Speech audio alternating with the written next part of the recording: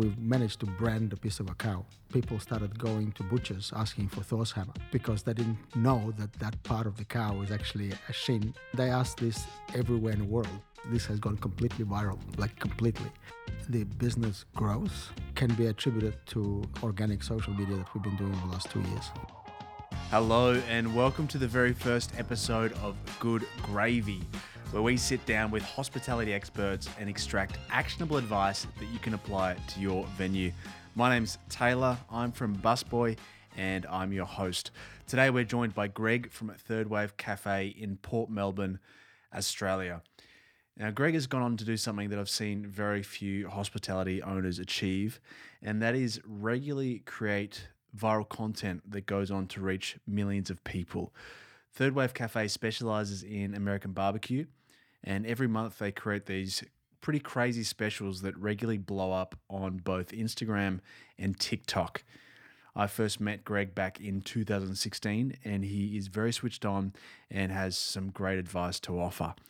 So in this chat, we dive into his thought process that goes into these crazy dishes, how you can achieve something similar without going overboard, and we also discuss how he's grown his mailing list to over 100,000 people and why he decided to bring his marketing strategy entirely in-house. I hope you enjoy this episode. If you have any questions, queries, feedback, you can shoot me an email at hello@goodgravy.show.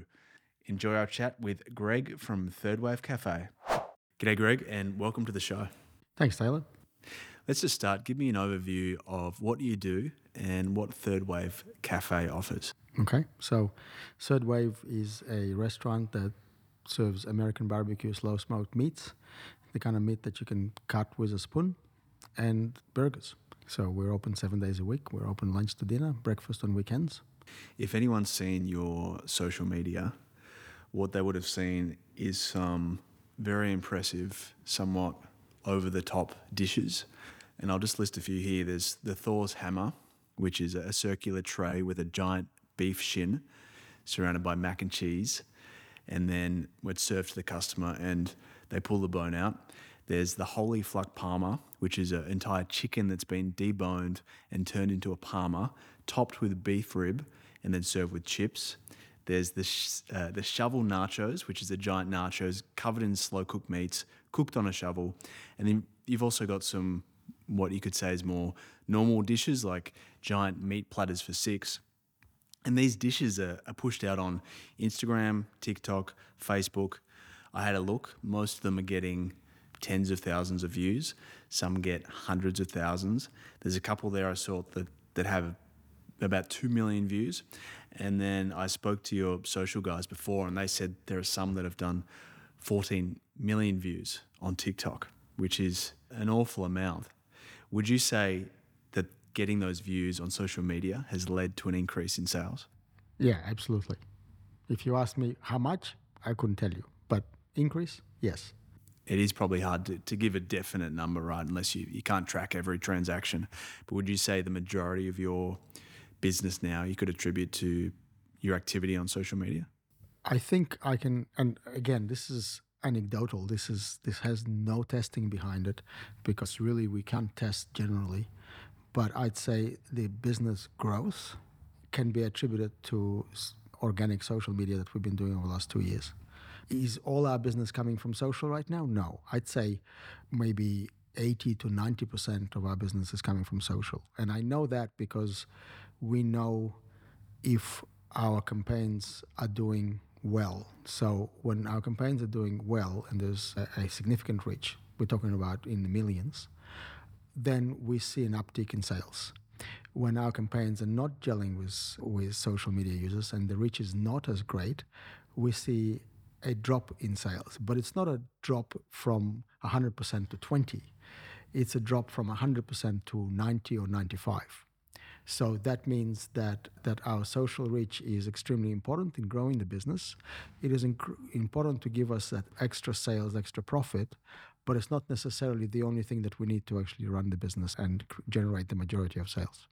This approach to social media in creating these over-the-top dishes, where did that idea stem from?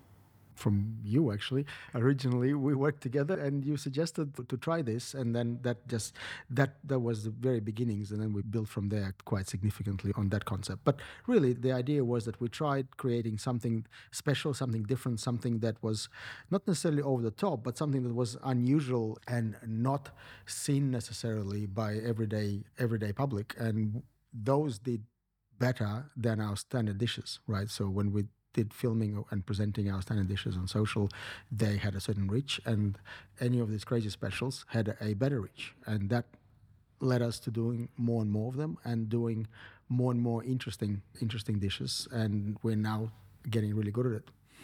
I didn't want to presume, but I did suspect it started when we launched the bacon taco. I think that may have been the first one.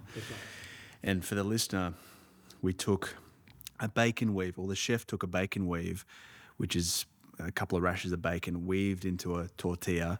Inside was some slow-cooked meats, I think mac and cheese, and perhaps some sauce.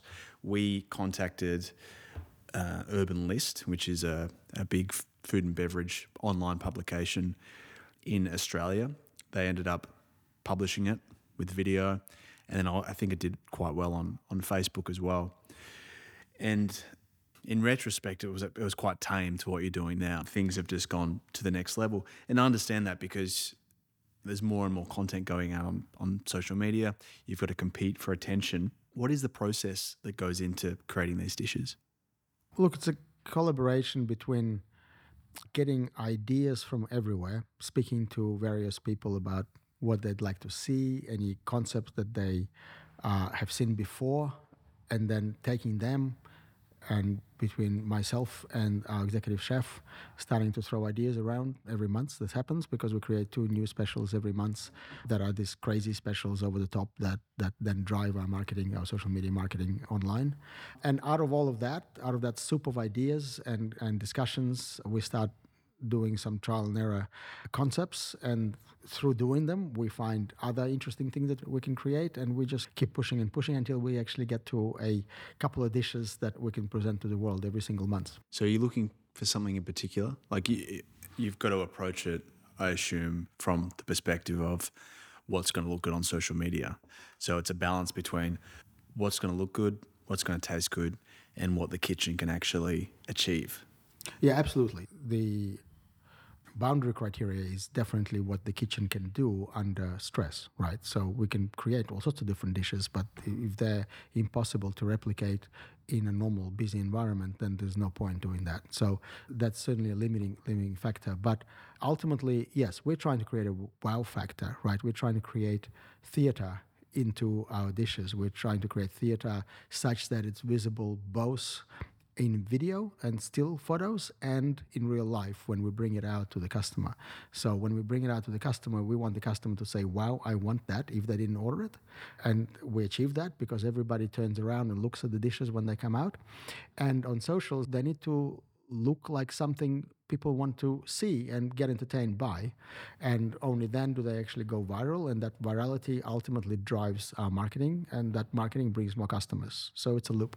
And I think most of them, and I think this is perhaps the best way to do it, is it's not necessarily new ingredients, it's just a re-presentation of existing ingredients.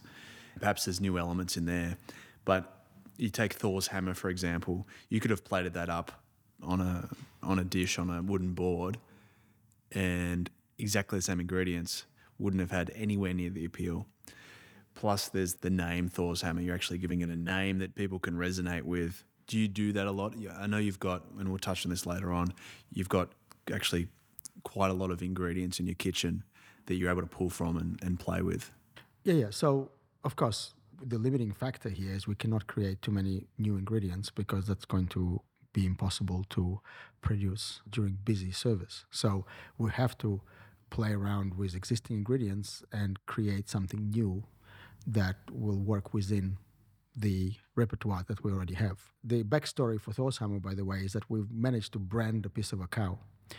Because what happened, and this is something that we know happened, is that people started going to butchers asking for Thor's hammer because they didn't know that part of the cow is actually a shin. They actually asked for Thor's hammer, and they asked this everywhere in the world. So this has gone completely viral, like completely. And there's now been so many copies of that dish. It's not funny. Not necessarily the entire dish the way we plated it. Sometimes yes, but also the actual main star of that, which is the smoked beef shin. So we've literally named the part of a cow and we branded it. I wish we could actually put a copyright against it. I don't think we can. You might struggle to get Thor. How did you hear about people trying to order it at butcheries? They send us messages. The butcheries? No, the people. Oh, and So they I went say to the a butcher. butcher They didn't said have it. they asked for Thorshammer. They didn't have it. So what is it? It's hilarious. What part of the cow is it? It's a real leg sheen, basically. And is that commonly used at restaurants? No, it's almost never used in restaurants. So it would be called ossobuco in some places, but they would use a small part of it. They would not use the entire sheen like we're using it. Yeah, so we started using this as a bit of a new product that wasn't used before, and we called it a name that seems to have resonated really well. And it went completely crazily viral, and it still does, even almost a year and a half later. Every time we do a post about Thorshammer, it does much better than an average post that we would do. Yeah, I went through your stats and the best performing posts were Thor's hammer, and it was a special. It's now a permanent dish. It was a special, but there was so much demand for it. And we only did this twice now. So we've put a special on the menu twice, even though we've made maybe 100 different specials over the last 6 or 7 years, because there was just so much demand. People were asking, where's the sauce hammer? Can I get a sauce hammer? Because our specials last for exactly 1 month, because we'd like to inject a little bit of scarcity into them. And people know it now. So those people that follow us, they know that they either have it this month or they're not going to have it potentially ever, or we'll have to wait another year to get it. Sauce hammer was demanded post special, and I made a deal with the chefs to bring it back. What was the other dish that became a There was a rib item? of lucky. If you could explain that. And rib of lucky is basically a souvlaki that is about triple the size of a normal souvlaki. It's got 3 different meats inside. One of all slow smoked, the meats that we smoke. It has slow smoked chicken, slow smoked lamb, and a whole, not deboned beef rib. So with a bone sticking out that you have to pull the bone out. Plus it has a mini HSP on the side. Are there any that have flopped? Yeah, majority. Define flopped. Okay, so let me explain what these specials do. So these specials don't necessarily make our business any better. They allow us to market our business better. Okay, so as an item, it doesn't create additional sales necessarily, or that many sales, really. And so what is a flop and what is not a flop? We would consider creating a special that sells at approximately the rate of becoming somewhere in our top 10 best-selling items for the month. That's not a flop. Anything that's not that is a flop. Basically, it didn't do anything. Now, we've had many specials that did amazingly well on socials and did not sell at all. Why do you think they didn't sell? I don't know. People just didn't want to actually spend money on them, but they were happy to look at them. They were mains or desserts? No, they're mains. But majority of them flop. So literally, the ones that actually get into the top 10 best-selling items for that month, okay, maybe 20%, and then 80% don't do anywhere near as well. And so if a restaurant wanted to implement, say, these specials, but they didn't want to get into the territory of too over the top, are there anything they could do to get some of the results? Yeah, I think so. Because if you think about what these specials do, and I've spent a lot of time thinking about what they do, and marketing is the same. So whether you do marketing, how you do marketing, it's always about raising a question mark in your target market's mind, right? If you raise a question mark, you can then answer it or give them a hint as to how to answer it. And if they answer it for themselves, they're sold. Because you can't make people do anything, but a person can make themselves do anything, right? And how do we all make ourselves do anything? Is we talk to ourselves into it. That's how it works in our heads. We don't never break it down like that, but really every single time, think about it, every time you did anything, it's because you talked yourself into doing that. Nobody else did it for you, you did it.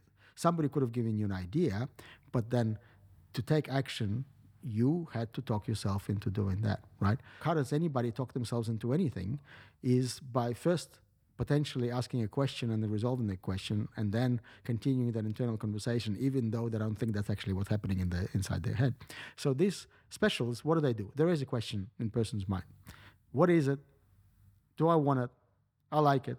How do I have it? These are all questions that are raised in a person's mind that will help them answer, because it's here and you can come here and you can have it here, right? So how do you create a dish that's going to raise some questions in a person's mind that the answer is you? Okay? It doesn't have to be over the top. It doesn't have to be crazy. It just needs to create a question in a person's mind as to, do I want this? Can I have this? Okay? That means you do something that is not initially apparent. It is not standard. It is not what they've thought about all of their life. You need to interrupt their normal thought process and inject something in there that they have to now consider, right? How do you do that? You don't have to go crazy with it. If you're making a pizza, put an ingredient on that pizza that was never put on a pizza before. Okay, it doesn't have to be bigger than another pizza. It doesn't have to be wider. It doesn't have to be this. Just put an ingredient on it, right? How many pizzas have people had with caviar on it? I don't know, but I can tell you it's probably going to do okay on social media. So you need to create something that injects a question into people's mind and interrupts them, right? If you can do that, you don't need to go over the top.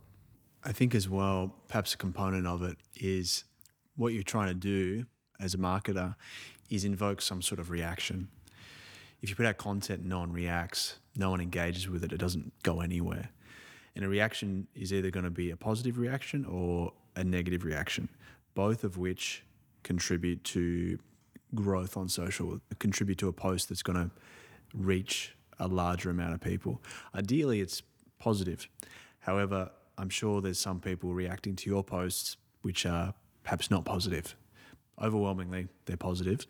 There's some people who it's not a dish for them, but they've come across it. But by them engaging with it, it's still working for you because Facebook or Instagram or TikTok sees, hey, people are engaging with this post. Yeah, look, it's correct. So, yes, controversy also drives engagement, and that's a negative response to your posts. But what effectively means, like with all marketing, rule of thumb is target your market. And it's not a bad thing to have some people reject who you are, as long as some people accept who you are. But it's a great thing on socials because that drives the algorithm. The more people comment, whether the comment is good or bad, the algorithm doesn't care. It just goes, lots of comments over a certain period of time, great, I'm going to show it to more people. So creating things on socials that create controversy is actually a good thing. And we're leaning towards that now more and more. We are trying to create dishes that could potentially either create dishes or present them in a way that could potentially create some controversy. We find that it works really well. And if people put all sorts of negative comments, that actually creates engagement twice. It can create engagement because they just place the comment, and that's good for algorithm. But it also creates engagement from other people who don't agree with them, who start basically pushing back or fighting with them and creating more posts, which creates more incentive for the algorithm to show it to more people. Where are you putting out your content? It's basically everywhere, literally. If you can think of it, we're there. But we don't concentrate on everywhere. We concentrate on Insta, Facebook, and TikTok. So we are on Twitter or X, we are on LinkedIn, we are on Pinterest, we are on all of them. We just copy and paste content. We don't pay too much. But YouTube, yeah, we're trying to engage people on YouTube a little bit more. So YouTube is probably our fourth platform that we pay attention to. But we're not getting any traction on YouTube. I don't know why, but that's just the case. Facebook has always been the main one. And what's interesting that's happening now, and this is quite an interesting change of events for me anyway, is that Instagram is beginning to overtake Facebook in its importance. Even though our following on Insta is about a third of that on Facebook, and our reach on Insta is now rivaling Facebook. So something changed with the algorithm that Meta is using. And how are you managing all this content? Are you hiring an agency? Is it done in-house? So we are a very strange company that has two people working for us, just creating content. So full time. That's all they do. I don't know any other business that does that. You put out quite a lot. Sometimes 5 posts a day, 5, 6 posts. Sometimes more. And they're more. They're not just photos either. They're videos that take filming, editing. You've got sound as well. What made you decide to bring it in-house? So this happened about just over a year ago. We had content being created, but not by in-house. And the rest, I actually paid some for promotion, Facebook only. I didn't pay anywhere else. But I saw that ultimately we need to create a hell of a lot more content, because when people say they can create viral content, I don't necessarily believe that they can repeatedly create viral content. I think that viral content is mostly a fluke and mostly an accident of algorithm. And yes, you can try to get it closer to being an accident of algorithm, but other than that, repeatedly doing it, I'd say it's hard.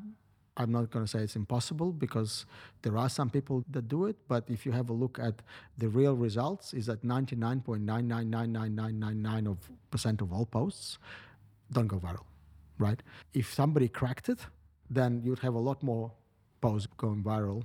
So when you hear all these people talking about that they can create viral posts and they can do it every time and all that, I would take that with a grain of salt. So my view on that was that we have to create quantity, not necessarily quality of content. I'm not saying that the quality of content has to be crap. It needs to be good, but you don't know which one is actually going to go viral. And you could create, if you create 100, you'll have a chance of one of them going viral. If you create 10, you basically don't. My thinking is, all right, I need to create a lot more content. How do I do that? By bringing people in-house that can only do one thing, and that is create content. And I took my budget from advertising budget that I used to pay to Meta, and instead of that, I spent some of it on the people's salaries, and I had to add to it, obviously, because that wasn't enough. But that paid off dividends. That worked. That strategy worked. Every guru since then has been talking that you got to create more content. You got to do this. You got to do more work from organic standpoint. So that all happened after I've made the decision to make it work, and it worked. So you're not spending any money on Facebook ads at the moment? None at all. Are you spending any money anywhere on advertising, or No. it's purely going to your staff? Purely going to the staff. What about email marketing? Is that something you're utilizing? Absolutely. So email marketing is a reasonably big part of our marketing stack. So we have a reasonably large database of customers, because we spend a lot of time and effort and marketing strategies to acquire the data from our customers so we can continue to communicate with them by EDMs. And we have EDMs going out once a week consistently. Our database is nearing 100,000 now. EDMs is a big part of it, because we can talk directly to customers. Have the majority of those people on your list come from your booking system? They come from a variety of different places. Majority of them actually come from our birthday marketing campaign, which is reasonably unique out there, in that we give anyone who signs up, as long as they live in Victoria, at $80 worth of food for free, with almost no conditions. The only condition is they have to be over 18 and they have to come with someone else. We don't make them have a minimum spend. They just need to bring another human with them, because that other person will most likely buy something. We just don't want to enforce lots and lots of rules. And we have served literally tens and tens of thousands of people in this way in the last 8 years, and we've collected lots of goodwill because of it. People love it because we don't put a lot of conditions. We're quite easy with it, and we've collected probably 50 to 70,000 names doing that. I can understand why venues wouldn't want to do a birthday special, like a birthday giveaway. How have you been able to manage that? Giving away $80 worth of free food would be tough for a lot of owners to get behind. Yeah, especially if you're doing tens of thousands of people. So how's that worked out? How do the numbers work? Okay, so how do the numbers work? So basically, if we're giving away $80 worth of food, the cost to us is somewhere between, let's say, $25 and $27, which is standard, one third. Let's just say it's 1/3.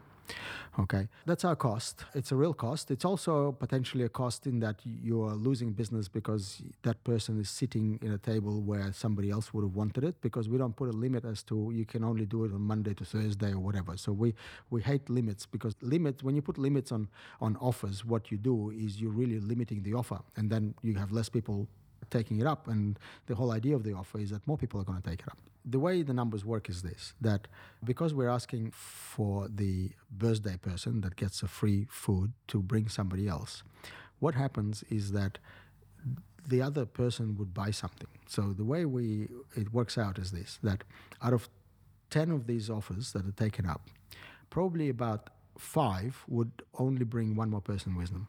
3 would bring more than one person with them. And 2 will bring a lot more than one person with them. So then you are looking at averages. Okay, so the question is, how do you give away lots and lots of free food and still make money on it? Okay, and the only way to make money on it is to do a little bit of maths and to understand a little bit of what the averages are. Because on the surface, it makes no sense. Because if you think about it, if we're giving away $26 per person and we give away 10,000 people, that's $260,000 that we gave away for free. Who's got the money to do that? On the other hand, if you think about it, that those 10,000 people are actually going to bring you another 20,000 customers. Okay? So now you have to do your average on how much did 30,000 customers spend and how much did it cost you to serve the 30,000 customers in total, right? 10,000 of those didn't spend anything. 20,000 of those spent something. But 10,000 of those that used the vouchers did spend something, because on average, they will buy a drink or they'll buy something else that is not part of the deal. We don't make them do it. We don't do a lot of upsell. We're trying to take it easy on everybody and leave them alone. So the net result is that we actually make a lot of money on giving away a lot of free food. And we're talking about we're giving away hundreds of thousands of free food a year, making lots of customers happy and still making lots and lots of money because they bring lots and lots of people with them. It is not unusual that we will find a group of 12 people with one person having a birthday and they have a free meal and the other 11 people pay. Now, if you're a restaurant and if I called you and I said, hey, I've got a group of 12 people, I've got my birthday, would you comp my meal? Most of the time you say, yeah, you're going to bring 12 people with you? Great, yours is free, right? So every restaurant does it anyway. They just don't do it in a systemized way, the way we're doing it, without collecting data, without making the customer happy, without any of these things. And we're doing all of that. And it works, and it just continues to bring people over and over and over. And we've now seen many people that if it's their birthday, they celebrate in one place only. And chances are those people that they're bringing along haven't been to your cafe before either, so they get to experience it. And then I assume in order to be eligible next year, you've got to stay on the list. So there's that continual ability. Correct. Otherwise, to they won't get an email. But to speak a little bit to what you just said, so the concept of lifetime value of a customer is a huge driving factor in this in this promotion. So I've just talked about how you make money on that promotion on day one. Okay, but you continue to make money on that promotion forever because every customer that visits a restaurant becomes a customer for a certain period of time. So then you can calculate a lifetime value of a client. In a restaurant, let's talk about ours. Our lifetime value of a client is somewhere around $2,000 to $3,000. So that means that birthday person who invited 10 of their friends, okay, has theoretically over a period of time provided us with $30,000 worth of sales. Yes, not tomorrow. Yes, over time. And for different businesses, lifetime value is different because the time is different. But over the next 3 years, we are expecting from that one birthday person with that one group to earn $30,000 that we didn't have before. Okay? And that happens every time, all the time, over and over again. It's not just driving the sale on the day, it's also driving sales for the next 2 or 3 years. Thanks for joining me today, Greg. Mm-hmm. If people want to learn more about you, where can they go? Just our website, thirdwavecafe.com.au. Our socials, again, Thirdwave Cafe is a tag name on all socials, whether it's Instagram, Facebook. Email, you'll find info@thirdwavecafe.com.au. If you have any questions, if you want to chat, if you need some support, just send it to me. I'm happy to help out if I can. Thank you. No worries. Thank you.